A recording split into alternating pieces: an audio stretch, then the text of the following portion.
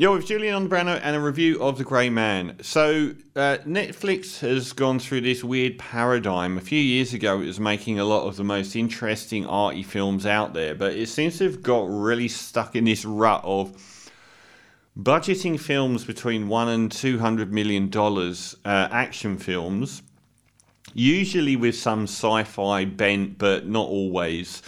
And having a really strong idea, really strong budget, and a really strong cast, and then giving it a crappy director, and then the writing is like you spend $200 million on a film and you can't even get someone to write a script. So they've all been tarnished by this. So we've had like Six Underground, Blood Sport or Blood Zone or whatever that Van Diesel one was, the Charlize Theron one. The Power Up, I can't even, they're so interchangeable, it's difficult to remember. And they were all awash with really bad writing and really bad cliches and bad directors. Well, The Grey Man at least gets one of those paradigms potentially right by the inclusion of Anthony Russo and Joe Russo as directors. These are the guys that helmed the very critically well received last few Marvel's films, including Infinity War and Endgame. So they should know what they're doing with a wide palette, but it does go to show that there are more elements than one in making a good film. The Russo brothers themselves just produced, the dream move is what they just did. They joined up with legendary modern art house production network A24 and produced Everything Everywhere All at Once, a film I just gave 9.5 out of 10 to. That's what I want to see. The Russo brothers go to A24 and start producing movies.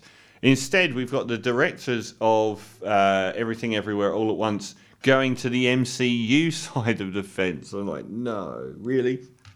Perhaps the biggest selling point here is two very prominent A-list actors playing against type, which is Ryan Gosling, who for some reason hasn't, probably his own choice, hasn't been a straight action hero very much. I mean, people say, oh yeah, he was. Drive was an action film. Have you seen it? It isn't really. It's a drama that has some sporadic action in it, but it's not an action film. He's hardly ever, I don't know if he's ever done a straight action film like this. And you wonder why, because he's actually really good at it. And the other one is Chris Evans from the Marvel Universe. Captain America playing a villain. So that's probably the big selling point here. So we get Ryan Gosling, who's in prison at the start of the film. One of many things that doesn't make sense to me. He seems to be in prison for like a life sentence or for 30 years for killing his dad, who was beating his brother to death. I'm not sure how that actually plays out. He's a child and he gets this massive sentence for saving his brother's life. It didn't really make sense. So the wonderful, and I hope he's filtering back into mainstream movies a lot more, Billy Bob Thornton. Terrific. He looks so cool now. He looks so handsome in his elder years. So he's a CIA head and he recruits people that are in jail for the rest of their lives who've acted. Again, it doesn't make sense. They want to recruit people who are brilliant assassins, so they go and find people that are in jail who've already been caught on the basis that they're sociopaths? I can understand them, choosing people that are sociopaths, but it's already established that Ryan Gosling did his for a reason. And anyway, he recruits Ryan Gosling to become a CIA hitman. And we wind forward years. Ryan Gosling's known as Sierra 6 and the best of the best of the best of these assassins. Like you could write the movie from here on out. Obviously, he goes on one last hit. I don't even know if it's one last hit. I just assumed that was part of it. So he goes to do this hit, and it's on the excellent Australian actor Cullen Mulvey, who shows up in all these films in the weirdest places. I'm really annoyed that they cut his character off right at the start, because I'd love to have kept him in this undoubted franchise-building world. He plays Sierra 4, and Ryan Gosling's sent there to kill him. And in the process of this happening, finds out that the CIA are bad. Really? Why would anyone work for the CIA in the movies? So basically, the people that have been running their nefarious hitman unit want to scrub all existence of them and pretend that it never happened and avoid accountability for what they've done. So from that point on, Ryan Gosling goes on the run, and he's pursued by the whole world. Apart from Billy Bob Thornton, who has his daughter kidnapped to try and put leverage on him turning Ryan Gosling in. And the people that are after him, led by Regé-Jean Page, I think a very big TV star. He's like the CIA guy that is trying to scrub all evidence. He hires Chris Evans, who's an out-and-out sociopath, sadistic murderer, to kill this invincible hitman. And the rest of this, the chase film you've seen over and over. The other additions, Ana de Armas, who is just a goddess. Used much less interestingly here than in anything I've seen her in, where she's lit up the screen. Even in that pretty dire Bond film, she was undoubtedly the best thing in it, Knives Out. She is wonderful, and not used. She's fine here. She's fine. She plays a CIA operative that's on the same side as Ryan Gosling, doesn't believe what's happening. And then we go chasing across Europe through death and destruction and actually destroying entire cities along the way. And the other really good addition here is Julia Butters. She seems to be, I can't remember her name, the girl that was in True Grit. And then in the she's wonderful. She was great as this young woman in True Grit, and is still playing a teenager to this day for some reason.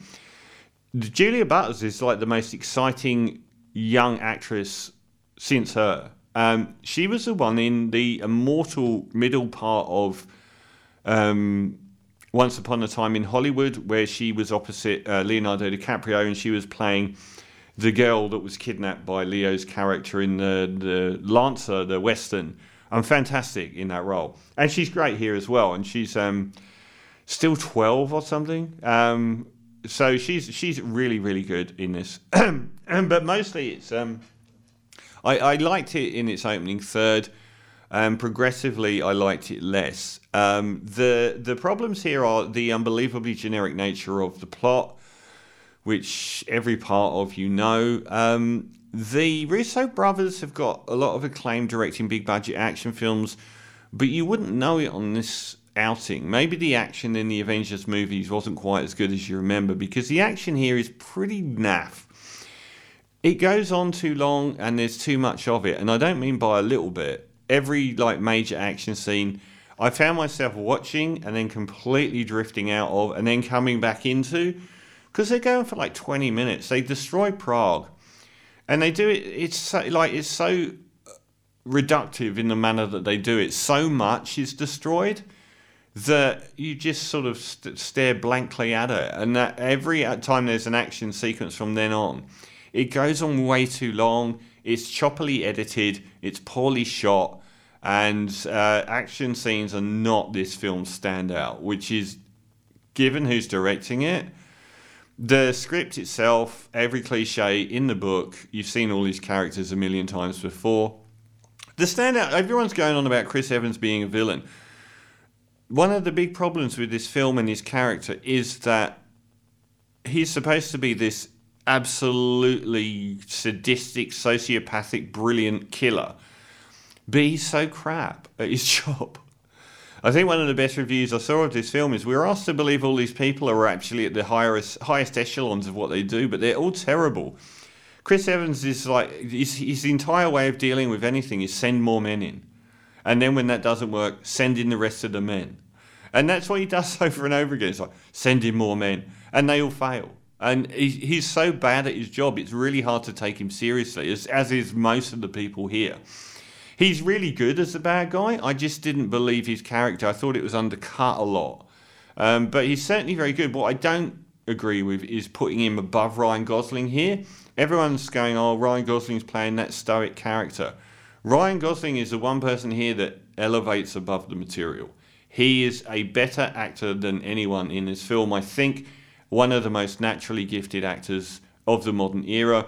He can do very, very stoic and have really emotionally intelligent asides and pithy comments, which, you know, it shows the skill in acting that he's got. I thought he was a standout here.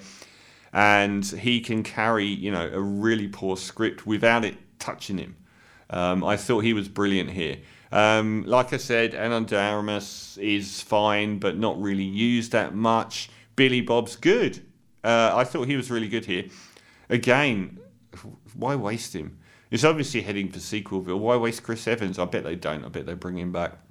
So a lot of money burns up on screen to no real effect, because I started to wind down from the halfway point. Interesting things stopped really happening.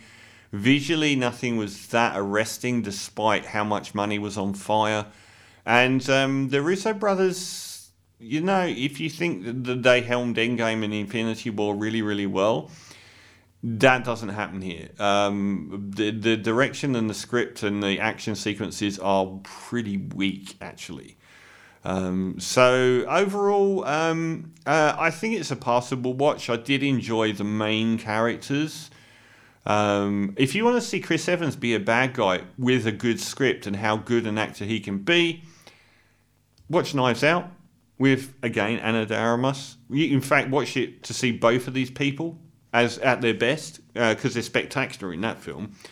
Whereas I thought, even though he's got all the plaudits for it, I thought he was undercut by poor writing all the time, and Ryan Gosling wasn't, because he's just got that little bit more of an X factor as an actor. So, disappointment from the Russo brothers. The curse of the $200 million Netflix action movie continues, but I got a baseline level of enjoyment out of it. I did enjoy it for sort of like the first third, and then it sort of tapered off. So I'll give it a 6 out of 10 for The Grey Man.